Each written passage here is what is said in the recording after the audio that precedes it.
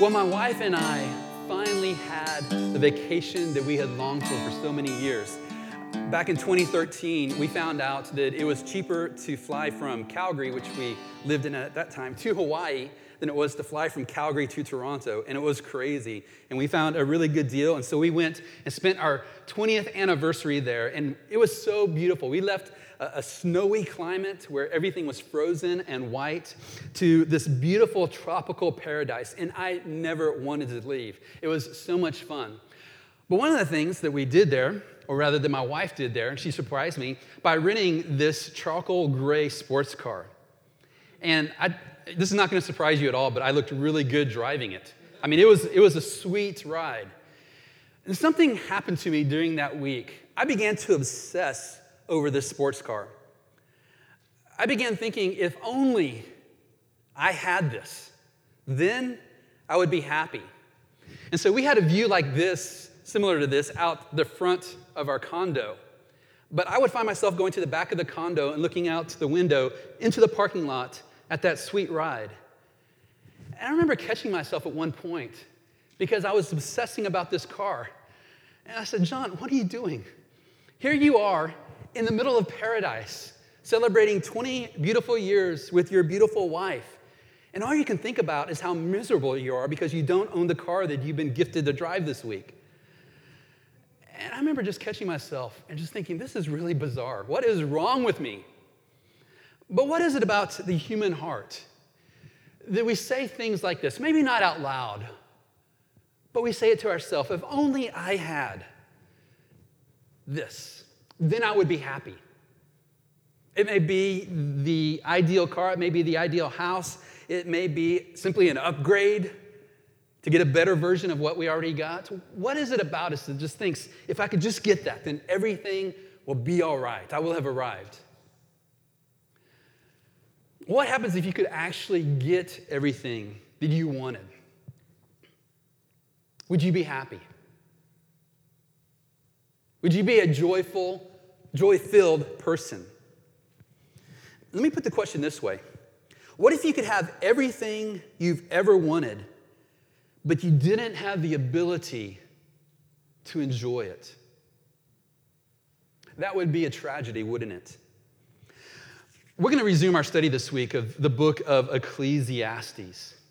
And we're going to hear the ancient sage, one of the most wealthy persons and most famous persons of the ancient world. And we're going to hear him tell us that money and wealth and possessions cannot buy us happiness. And the reason it cannot buy us happiness is because happiness does not come with anything that we own. It is not in the power of things to grant us the satisfaction, the deep joy and desire for happiness that we all want. And that's because there's no power within it to grant it. That kind of joy, that kind of happiness, that kind of satisfaction only comes as a gift of a sovereign God. And so as we jump back into our study this week in chapter 5, we're going to call our study today, Joy Doesn't Come with a Price Tag. And so let's pause for just a moment and pray and ask the Lord to do what we have been singing about. Make him our highest treasure, to break up our hard and stony hearts so that we might receive this word today. Let's pray. Lord, as we get ready to open these ancient scriptures to the book of Ecclesiastes, a book that Jesus himself read, that he studied, that he prayed over, that formed his own sense of identity and mission, would you help us to receive what is being said today? We thank you for this ancient sage who speaks to us through the centuries, who wants us to hear something very important. And so we thank you for preserving his words for us, and we ask that you would break up our hearts, the stony ground that might prevent this word from taking root, and plant your word deep down in us and cause it to bear truth. Show us how you are our treasure and Christ is our exceedingly great inheritance. So meet us wherever we are this day. In Jesus' name, amen. I'm going to borrow a 7 kind of 7 hooks to hang our thoughts on from Daniel Akin and Jonathan Akin in their book on exalting Jesus in Ecclesiastes. They said it so succinctly because what this ancient sage is going to do is he's going to give us 7 statements back to back to back to try to convince us something that maybe you and I know at some deep level, but we live contrary to. And so the first thing he's going to tell us is that money and wealth, possessions, can never satisfy us because, first of all, we will simply never have enough. And this is his shot across the bow. He who loves money will not be satisfied with money, nor he who loves wealth with his income. This also is vanity. And here we see that word vanity, which goes throughout the scriptures. We've noted before in our study that this is the word in Hebrew, which means vapor or smoke. It's used metaphorically sometimes to talk about that which is an enigma, something that doesn't make sense. You try to grab hold of the meaning, but it slips from your hands. And he says, look, the person who loves money will never have enough.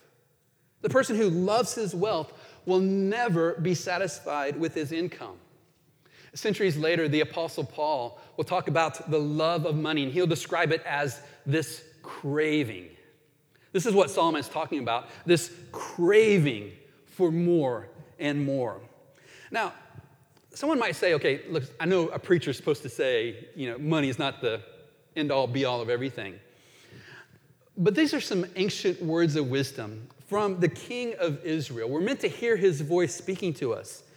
And this man himself knew what he was talking about. He had more money than a person could spend in 10 lifetimes. In fact, early in our study of Ecclesiastes, we made note that at the height of his career, he had 666 talents of gold coming into his coffers. And we noted, and I stumbled over trying to even say it, that that's equivalent of today's wealth of about $1.2 billion in gold. It may not have been exactly that same amount then, but proportionally, he had more than he could spend. It was enormous. And we're told that his wealth was greater than anyone in the ancient world. So if there's anyone who has street credibility to talk to us about this issue, about how money and wealth can never satisfy us like we think it will, then it's Solomon. I love what Randy Alcorn says in his book, Happiness. He said, while many would say that money can't buy happiness, nearly everyone wants to test the theory. I know I do, right? So the second thing that the sage is going to tell us is that money can never satisfy you because it will attract leeches. Listen to what he says in verse 11. When goods increase, they increase who eat them. And what advantage has the owner but to see them with his eyes? What's he saying here? He's saying when wealth increases, when money increases, so do those increase who want a piece of the pie. And he says, look, the owner can do nothing but just sit there and watch these leeches grow in number. Douglas Sean O'Donnell, in his commentary on Ecclesiastes, put it like this. When goods increase, so do its consumers. When people become rich, they will need a maid to clean their house, a gardener to trim their lawn, a nanny to watch their kids, a chauffeur to drive their car, an accountant to keep their books, a broker to invest their money, a bodyguard to protect themselves and their family. All these people and more have to be paid. In addition, the tax man will require a good cut, and charities will fill their mailboxes with requests for donations. They will also discover that they have many so-called friends who would like to relieve them of their money. Maybe you saw this summer the article about Johnny Depp and how much debt he has accumulated. You know, Johnny Depp is that great and talented actor who made a ton of money through his craft and trade. In fact, we're told that at the height of Pirates of the Caribbean 2 and 3, his income was $650 million. And he discovered, as recently as this summer, that he is now $100 million in debt. And you stop and ask the question, you say, how can that be? How is that even possible? People magazine had an inventory of some of the things that Johnny Depp had spent his money on. We're told that he spent $75 million on 14 residencies, including a 45-acre chateau in France, a chain of islands in the Bahamas, houses in Los Angeles and penthouses in Hollywood. He spent tens of millions of dollars on collectibles, on memorabilia, on art. So much so that he had to have 12 storehouses to store them all, and it cost him $1 million for someone to archive them for him. He spent $30,000 a month on expensive wines from around the world, $200,000 a month on private planes, $18 million to acquire and renovate a 150-foot yacht, an additional $350,000 per month just to maintain that yacht. He spent $300,000 a month, or $3.6 million a year, on 40 full-time employees, and $150,000 a month, or $1.8 million a year, on security, private security guards. And he spent $10 million over the years supporting various friends and family. He has now got himself tied up in a lawsuit, suing his former financial business managers, and they're countersuing him now, saying they tried to warn him about his extravagant spending, and he's losing even more money now. Can you stop and think about $100 million in debt? I mean, what would it be like to have $1 million in debt? That's the world that I can't even conceive. But $100 million in debt. And so when Solomon says, money's not going to buy you satisfaction, you will never be satisfied, I wonder if Johnny Depp would say, I know what he's talking about. When he says, when money increases, so do those who want a piece of the pie. I think he would say that. But I think he would also agree probably with what Solomon is going to tell us next. Money can never satisfy you because you will not sleep well. This is what he says in verse 12. Sweet is the sleep of a laborer, whether he eats little or much, but the full stomach of the rich will not let him sleep. This ancient king, as he looks over the vast wealth of his kingdom and all the people that he hires and employs to take care and manage that, looks at some of his laborers, and he sees them having a good night of sleep. He's well fed himself. He parties every night, but he's up at night. Anxiety, worry, thinking about this and thinking about that, and he doesn't sleep well. Solomon says, take it from me. That money that can buy you the nicest beds to sleep upon, if it holds primacy of place in your heart, you will not sleep well. He's also going to say something interesting here. He's going to tell us that money can never satisfy you because you'll hurt yourself. He says in verse 13, this is a grievous evil. One person translated this as a sickening tragedy. There's a grievous evil that I have seen under the sun. Riches were kept by their owner to his hurt. We're, in a sense, invited to imagine what that might be like, because he doesn't really go into detail here. I wish he would have. But Solomon says, look, one of the things that is a sickening tragedy is that when those who love money and see their goods increase, they keep it to their own hurt. Maybe with the paranoia of those who want more and more of it, they become less and less generous. Maybe they use it to manipulate other people. We're not sure exactly what he says here, but we're left to imagine how a person might keep these riches to his own hurt. If a person loves money and loves wealth, and that becomes, to borrow a phrase from Gollum, they're precious, then that becomes a consuming fire in their own life, and it begins to hurt. Another reason he gives us about why money and wealth can never satisfy is because you'll never truly be secure. He goes on to say at the end of verse 13 and into 14, those riches that are accumulated were lost in a bad venture, and he is the father of a son, but he has nothing in his hand. We're not told what this bad venture was, but when you have money and you invest it, you always risk the bad venture, right? You always risk losing that money. And here he sees a person who has done that, and he says, look, that man has hurt himself. He's hurt his family because he has nothing left to pass on to those who come after him. In my preparation for this study, I came across this statistic that basically said that the average salary of an NFL player is somewhere between $2.4 million if you play for Miami and $4.71 million if you play for someone like Atlanta.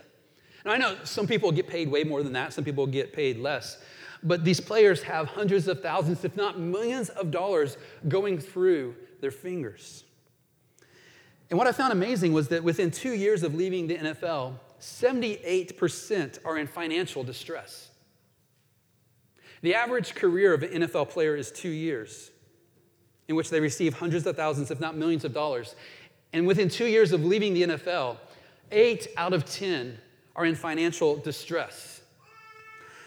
Who of us can forget the story of Vince Young? He was the championship quarterback for the Texas Longhorns. He went on to play 8 years in the NFL, primarily with the Tennessee Titans.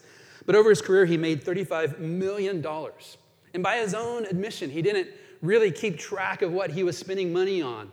And he trusted people to spend the money for him.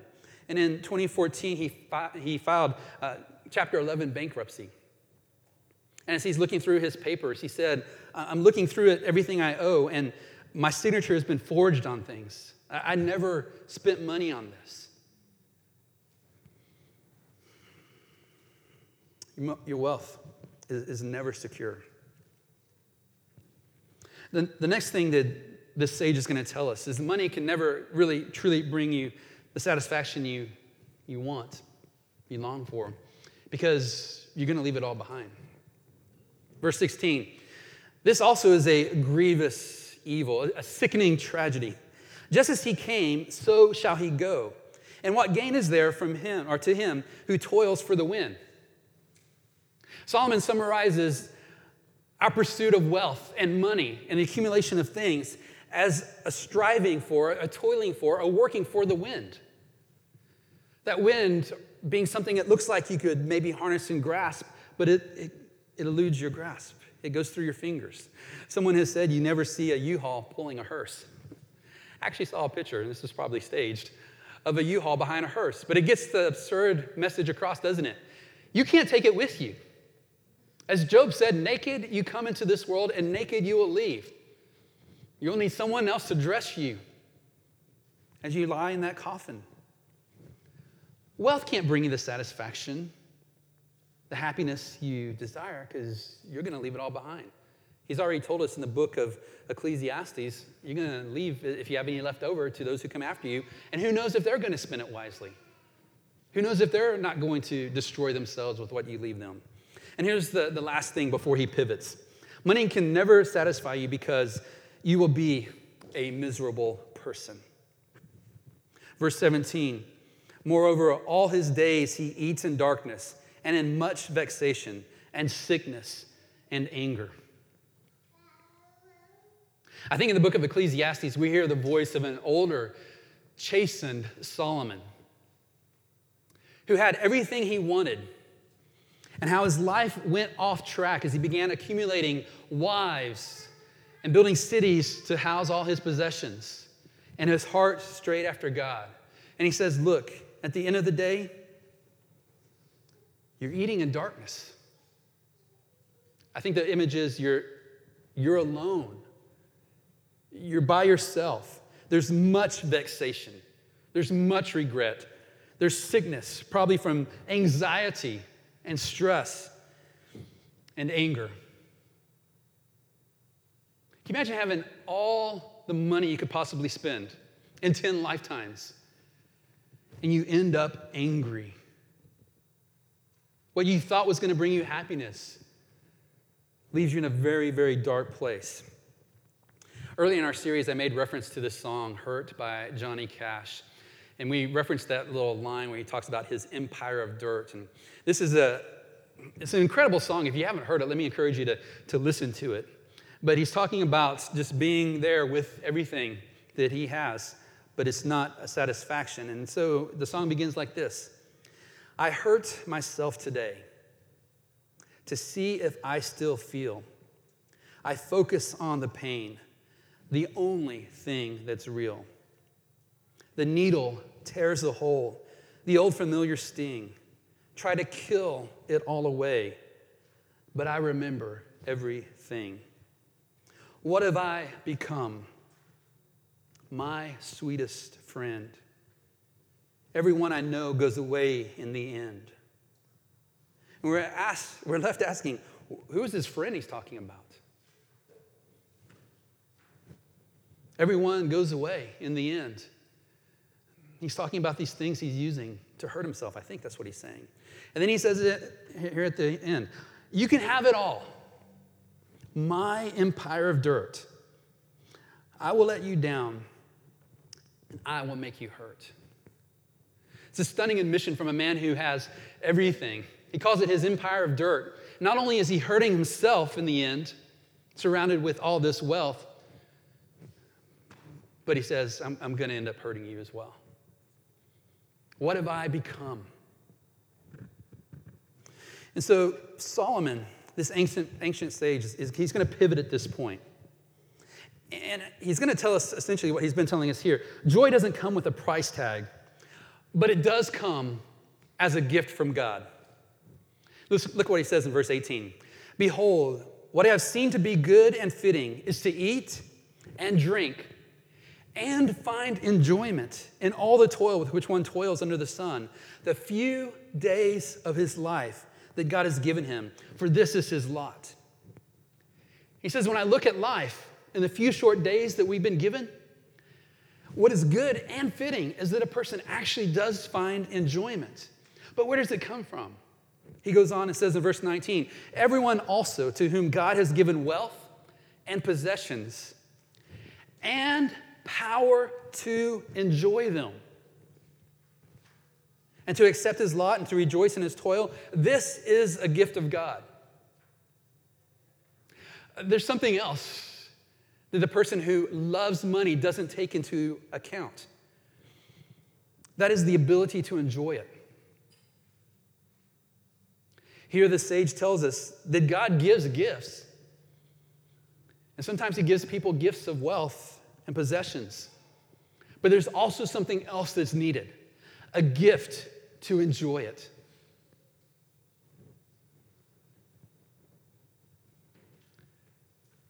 Johnny Cash, what have I become? Here's this empire of dirt, hurting himself, hurting others as well, without the ability to enjoy it.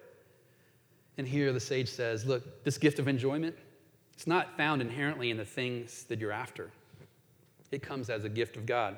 He says in verse 20, for he will not much remember the days of his life because God keeps him occupied with joy in his heart. What a beautiful phrase.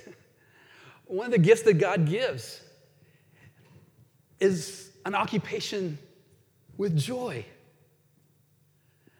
We can say in one sense that God desires to give joy. He desires for us to enjoy life and to be able to enjoy the things that we have. But this comes as a gift from God. And so someone asks, why doesn't God give this gift to everyone? That's a good question, isn't it? Solomon says not everyone has this gift, the power to enjoy life, to enjoy things. Remember what Solomon's talking about. He's talking about the person who loves money. This is the person who thinks it can buy him happiness, who thinks that this is what they need in order to be happy, in order to have joy. And so if this is first and foremost in a person's heart, if this is what they want more than anything, including God, then God can't give this person the gift to enjoy that. Happiness does not exist apart from God. This last week, I was listening to this song by Imagine Dragons. It's a song called Demons. I don't know if you've heard of it or not, but it has this haunting line in it. They sing, no matter what we breed, we still are made of greed. This is my kingdom come. This is my kingdom come. What are they saying? They seem to be saying that this is what humans do. We breed, we create more humans, and it seems that we're made of greed. Whether we have a lot or whether we have not very much, this drive within people, this craving for more, they say is what we're made of. This is what we live for. This is our kingdom come. This is what we want at the end of the day. And they're ripping off the prayer that Jesus taught us to pray when he said, "Our Father in heaven, hallowed be your name. Your kingdom come, your will be done on earth as it is in heaven." That phrase, kingdom come, is a prayer that Jesus wants us to pray all the time. That we would want God's kingdom above all, for this world to be set right. But here, Imagine Dragons sing about their kingdom, the kingdom of greed. If that's what we live for, there's no power to enjoy that. And God can't give that because it's not to be had. It doesn't exist. Solomon goes on in chapter 6, verse 1. He says, "There is an evil I have seen under the sun, and it lies heavy on mankind. A man to whom God gives wealth and possessions and honor, so that he lacks nothing of all that he desires. Yet God does not give him power to enjoy them, but a stranger enjoyed them. This is a vanity, it's a grievous evil." He says, look, I see something weighing heavily upon humanity. This group of people, we might say, with Imagine Dragons, who are made of greed. God gives all kinds of gifts, but he doesn't give the power to enjoy them. Have you ever connected the idea that enjoyment in life is a gift of God, but it cannot be ultimate? It cannot be what we try to get with every fiber of our being. It is like smoke. You grab hold of it, and it's gone when we love money. He goes on, and he says something that's a little bit disturbing here. "If a man fathers 100 children and lives many years, so that the days of his years are many, but his soul is not satisfied with life's good things, and he also has no burial, I say that a stillborn child is better off than he." I want to say, Solomon, that's insensitive. Many of us have experienced miscarriage. How can you say that a person who has lived and fathered children and has so much stuff and yet isn't satisfied with it, that a stillborn child is better off? How can you say that? That's insensitive. I think Solomon would say, I know the analogy is weighty, and I know for some people it's painful, but don't miss the point I'm trying to get across. He goes on and says, verse 4, "For it," that is the stillborn child, "comes in vanity." That is, it comes with fleetingness, and it goes in darkness, and in darkness its name is covered. Moreover, it has not seen the sun or known anything, yet it finds rest rather than he. Even though he should live 1,000 years twice over, yet enjoys no good. Do not all go to one place? Solomon says, look, there is a tragedy on both ends. There's a tragedy when a child is born and dies, or a miscarriage happens, but there's also a tragedy that takes place when a person lives, and he lives, and he lives. And even if he were to live 1,000 years twice over for 2 millennia, but does not have the ability to enjoy life, they both end up in the same place. He says the stillborn child has the advantage of finding rest. And this person, for all the striving, for all the craving, does not get the life they want. And then he says this, he's wrapping it up for us. "All the toil of a man is for his mouth, and yet his appetite is not satisfied. We work and work to fill our stomachs, to satisfy our souls, but we're not satisfied. For what advantage has the wise man over the fool? And what does the poor man have who knows how to conduct himself before the living?" And he says this is where he caps it off. "Better is the sight of the eyes than the wandering of the appetite." What is he saying here? He's putting a proverb in front of us to consider. Better is the person who can see and appreciate the things that are right in front of them than the person whose appetite is always calling, or always inviting them, always enticing them to say just a little bit more. Just another dollar, just another house, just another this, just another that.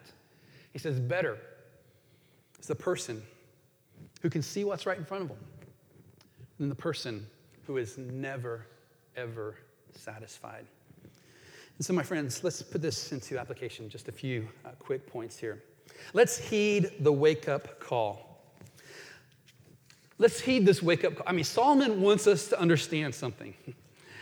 Money will never satisfy us. And so what I want you to do in just this moment of time, as we've gathered together, is to ask yourself the question, what is God trying to get me to see? Why is he bringing this to my attention today? How am I to understand the cravings of my life in light of this passage? What is it I'm trying to wake up from? Jesus says, take care. Be on your guard against all covetousness, for one's life does not consist in the abundance of possessions. Jesus himself, capitalizing on what Solomon would tell us, is take care, guard your heart. Guard your heart against covetousness. What is that? It's the desire for more and more. Jesus says, watch out, wake up, be on your guard. Life does not consist in the abundance of possessions. I wonder, do we believe Jesus? Sure, money doesn't buy happiness, but we'd like to try, wouldn't we? And Jesus says, watch out. Be very careful. Guard against that desire that tells you you can be happy if you had just a little bit more. Jesus' right-hand man to the Roman Empire put it like this. The Apostle Paul in 1 Timothy 6 says, those who desire to be rich fall into temptation, into a snare, into many senseless and harmful desires that plunge people into ruin and destruction. I think all of us need to say he's talking directly to us. Whether there's this overwhelming craving for more, or whether it's just for the fact that you and I live in a very wealthy nation. My family and I had the privilege of living in Peru for a couple years, and there, half the country lived on less than $1 a day. You and I could not fathom living on less than $1 a day. And so I think we need to hear the Apostle Paul standing on the shoulders of Solomon, standing on the shoulders of Jesus, saying to us, those who desire to be rich fall into temptation and into a snare, into many senseless and harmful desires that plunge people into ruin and destruction. For the love of money is a root of all kinds of evil. Notice he doesn't say money is evil, but the love of money is the root of all kinds of evil. It is through this craving that some have wandered away from the faith and pierced themselves with many pains. Here, Paul is writing to his young protege in the faith, Timothy. He says, look, some of us who call Jesus our Lord and Savior have wandered away from the faith and pierced ourselves with all kinds of pains. Why? Because we crave money. That's what we live for. The promise it holds out for us, we buy into the lie. So, my friends, I think we need to understand this. One of the greatest competitors to God for the loyalty of our hearts is the love of money. Jesus put it like this: you cannot serve God and money. Jesus says it's either or. Not both and, either or. Second point of application is let's receive God's greatest gift. I mean, Solomon's been telling us already that God gives gifts. He does give us life. He does give us things. He can give us the power to enjoy them.